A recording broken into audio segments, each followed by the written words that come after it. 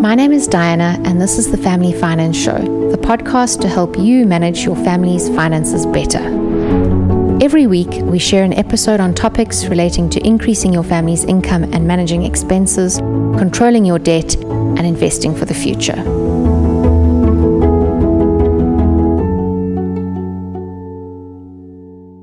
Today, my guest is Sam Beckbessinger, and we're talking about my favorite topic, which is the power of compound growth. It's such a fundamental topic to everything personal finance. So I'm really excited to speak to her today about this topic. And Sam, I really loved your book. And I highly recommend it to everyone. I think it's honestly one of the best books on personal finance I've read. I think I liked it so much because it was so entertaining and really just super simple. You explain the concepts in such a simple way. And I think that's what we're trying to do here on the Family Finance Show. So I don't have a background in finance, and what we're trying to do is make finance really accessible to the average person. So your book did a really, really good job on that. Thank you. That's really kind. I mean, so I wanted to write the kind of book that I wish had existed when I was in my 20s. And in my 20s, I was the kind of person who would never have walked past a finance book and picked it up because I just felt like, these things are really boring. I'm not that kind of person. And that was a terrible attitude to have about money, and it got me deep into a debt hole. So I really wanted to write a book that would prevent other young people from having to go through all of that learn the lessons that hard way. I really tried very hard to make a book that didn't seem intimidating, I guess. So thank you for saying that it was. Yeah, you definitely accomplished that. And I think it's just a book that everyone should read. It's probably the first book you should read about personal finance, and then you can get more complicated with all the terminology of the finance bros, as you call them. I often recommend to people, like Warren Ingram's book is amazing. I often recommend that people start with mine and then graduate to Warren's. Yeah. Like that's the higher grade. The higher grade. Mine is the standard grade. But we have to all start on standard grade. So yeah, exactly. Let's start there.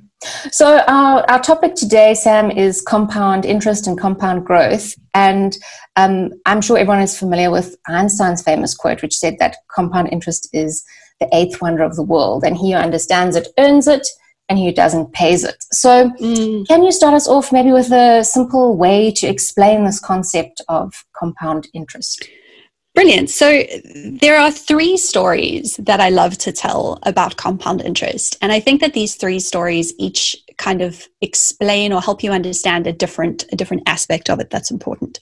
The first story that I like to tell about compound interest, which kind of explains basically what it is I like to tell people to imagine that they are going on a long boat journey.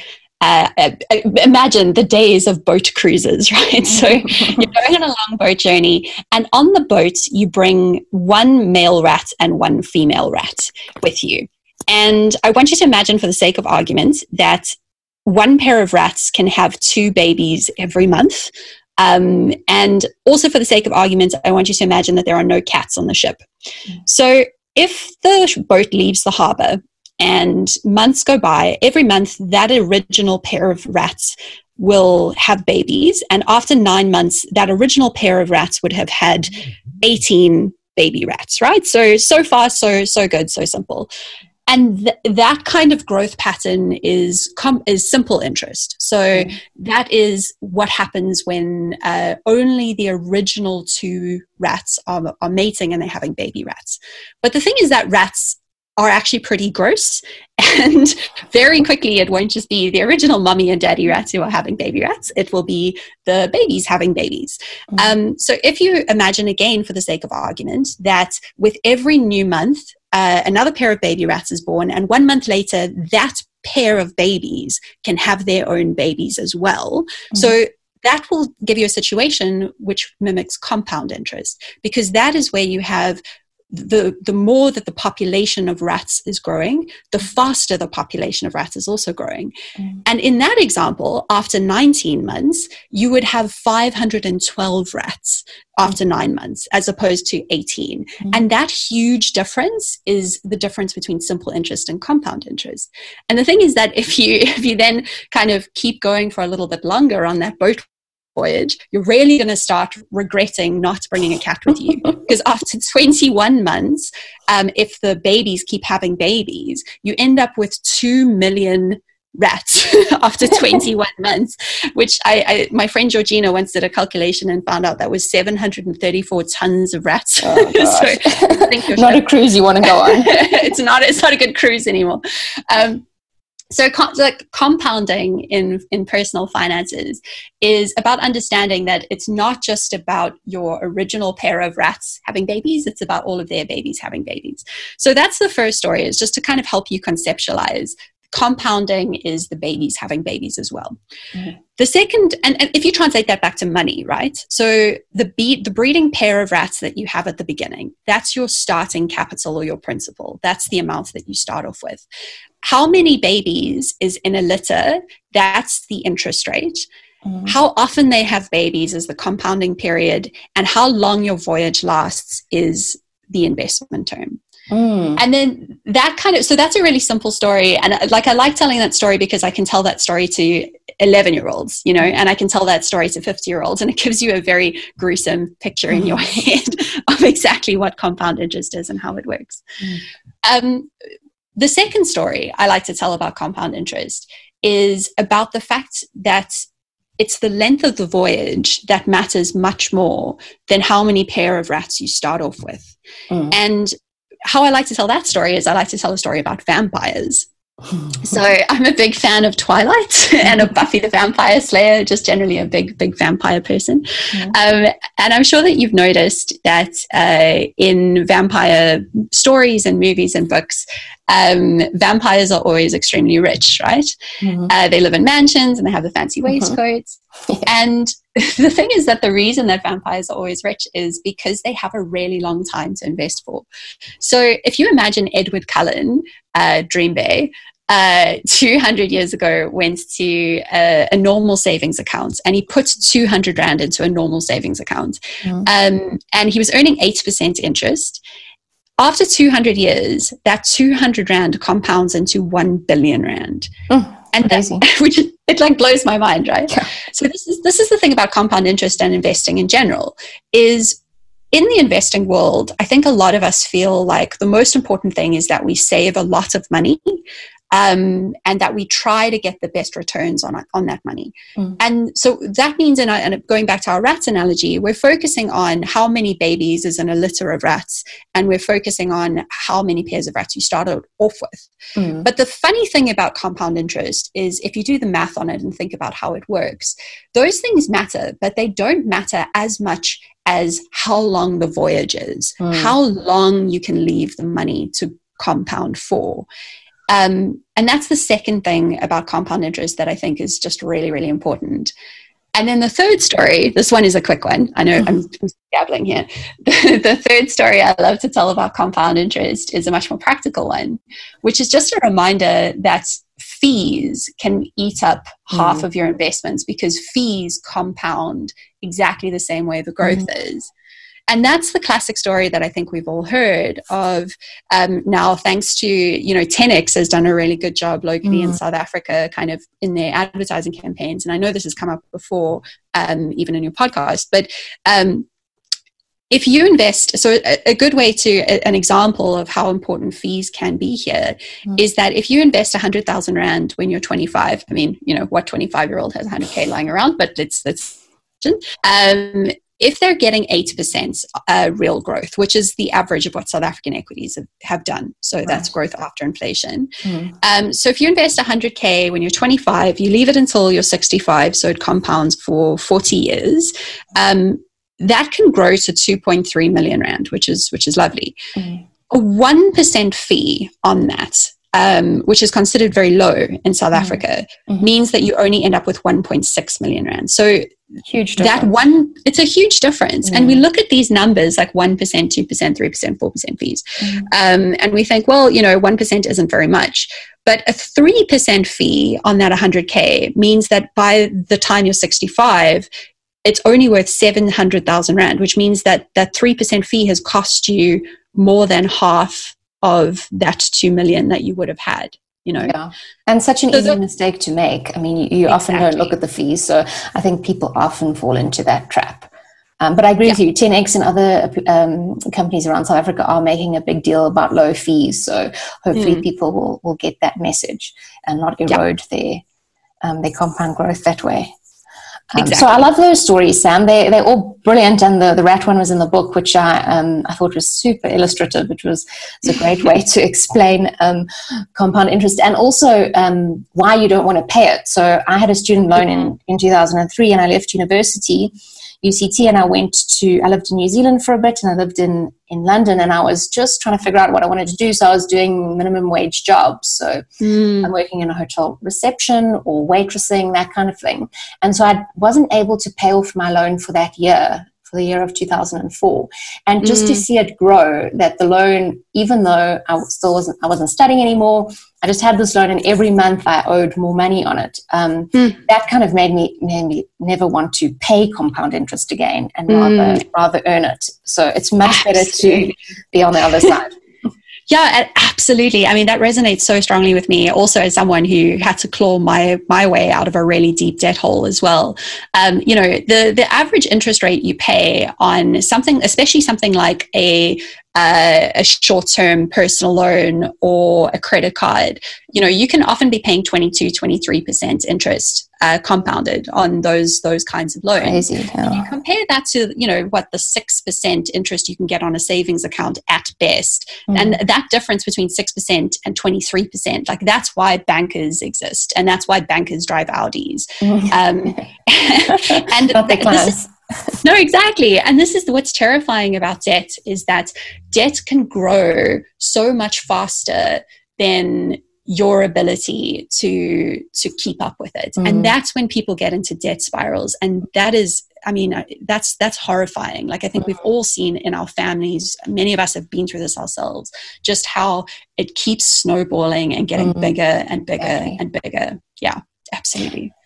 And also, it's also, you have to look at the interest rate, right? Because the length of time is probably the most important, but interest rate, you can't just keep your money in a cash savings account. That's not going to give you the compound growth that you need. You probably need to start looking at investing, and that's a whole complex topic on its own, which we'll cover on the podcast. But you have to try and maximize your return, and leaving cash in the bank, you're probably just going to get an inflationary growth there. So that's probably not the best idea. And often below inflation. But that thing you're saying of focusing on the interest rates, I think that's such an important thing. And it's something that where the industry really tricks people often. And I think the worst culprits of this are people who sell car loans. These guys. Because with a lot of these types of, oh my God, balloon payments, aka the devil. The thing is how these loans are sold to people, how these debts are sold to you, is they really encourage you to focus on the monthly repayment amount. And they help you. They're like, okay, so what's your budget? What can you pay per month? That's always the first question that they ask you. And the maximum. They want to know the maximum that you could possibly afford to pay. The absolute maximum. And then they will structure the loan around, and they will extend the term, and which the rats on the ship example should show you, that the longer you take to pay back a debt, the more expensive it gets, and it has a huge difference to the overall cost of that debt over time. But that's not what they show you. All they show you is, okay, cool, if we do all of these things, I can get that down to a 2,000 Rand a month monthly repayment for you. You can afford that, right? Yeah. And what you lose sight of is how expensive the thing has become by paying it off in this way. And you're absolutely right. What you should be focusing on is the interest rate and the length of the loan, and looking at what is this thing going to cost you over its lifetime, when deciding if you actually can afford something. Yeah, exactly. Don't get into debt that you, like this hole, the black hole of debt that you can never get yourself out of. So Sam, I'm not big on complex calculations in Excel, so I like to just use rule of thumbs. And there's a rule of thumb that says that your money can double every 7 years. So I think that's roughly 7 years if you're getting about a 10% growth rate. So let's say your money can double every year. So you really see only after a number of years investing, maybe 15 years or 21 years, that's when you're really starting to get the amazing growth. Because say you have 100,000 Rand, after 7 years it will only double, so it'll be 200,000 Rand. But after 14 years, that's starting to get quite significant at 400,000. So why do you think people struggle so much at the beginning? Because the beginning is really the hardest, right? The first 7 years or the first 14 years, but people often give up then, or maybe just at the end of the 7 years when their money is, just about to take off. Why is it so hard for people to just stick it out? I mean, I think you've just absolutely hit the nail on the head, though, which is that the way that compound interest works is it gives you all the benefit at the end. And that means that it can be really, really hard to stay motivated in the beginning because, if you're seeing 10,000 Rand doubling over the first 7 years, that doesn't feel like much, right? But if you think about if that has now grown so that it's worth 500,000 Rand by the time you're 30 or 40 or 50, and then it doubles over the next 7, then that doubling is 500,000 Rand. So if you even think about a simpler example, so I love your kind of your money can double every 7 years. It's a great rule of thumb. But if you even go back to those really simple compound interest examples of imagine that I gave you 1 Rand today and then doubled the amount that I gave you every day. And this is something else that I do as an exercise when I'm talking to kids and I'm teaching kids about compound interest is we actually play this out, right? Because it's incredibly visual. And you very, very quickly run out of money. You can't, it's very easy to double 1 to 2, 2 to 4, and then suddenly you're doubling 100 to 200 very, very quickly. And the thing is, if you think about this and you think about, okay, cool, you can take 1 Rand and by the end of it, you can have 1 billion Rand or whatever. The thing that's interesting about that is half of that 1 billion Rand you're getting on the last day. So if you stopped 1 day earlier, or, which is more often the case, you started 1 day later, what you're losing out on is the 50% on the other end of it. And this plays out so often when people are in their 20s and they're really, really stressed for money. All of us are kind of trying to figure out our way. We know that it's really, really hard to get a job in South Africa when you're young. We know that people have a lot of financial stress on them. People are supporting their families from a very young age in this country. So these are real stresses. But it does mean that it's very easy for young people to delay starting their own long-term investing plans, particularly starting to save for financial independence or for retirement. And they feel like it's fine. I will wait until I'm earning more money and then it will be easier for me to save. But saving is only half of the story. Saving is really important. But the other thing you then have to do is you have to leave that money to compound. And that's where time does the work for you. So every year that you delay, it's not the kind of 10 Rand or 100 Rand growth that you could have gotten this year. You have to remind yourself that it's about the hundreds of thousands of Rands growth that you would be getting 40 years from now. And of course, like I think you said this really well, that's not a natural thing for human brains to do, to understand delayed gratification. Oh, yes. And it doesn't feel like very much when you start, but it's what it's going to, it's the missing out on what it would do in the last few years of its growth that really, really matters. Yeah, I mean, a good analogy, my husband's a trail runner, and during lockdown we watched a lot of documentaries about Kilian Jornet. He's a Spanish trail runner, I think one of the fastest. He has like fastest known times. He ran up and down Everest in 1 day, crazy stuff like that. And what he said, because people are always asking him about like all the peripheral stuff, so nutrition, training programs, shoes that you wear, like all of these peripheral things. But he said if you want to run fast, you have to spend many years running at a slow pace, then many years running at a medium pace, and then many years running at a fast pace. So saying you've got to be very motivated by the end goal, but you've got to do just the hard work. Like, don't worry about the nutrition and the shoes and all that other stuff. Just run every day and try and increase your pace. So it's pretty much the same for compound interest. I love that. I mean, I also love flipping it around in my head and kind of trying to frame it for myself, not as here's what I have to sacrifice now and here's the work that I have to do now and focus on that, but to actually flip it around and say, I love the fact that I can put my money to work for me. Like, I love that I will get all of this basically free money just from letting my money go off and be invested in the stock market, right? That I don't have to work for.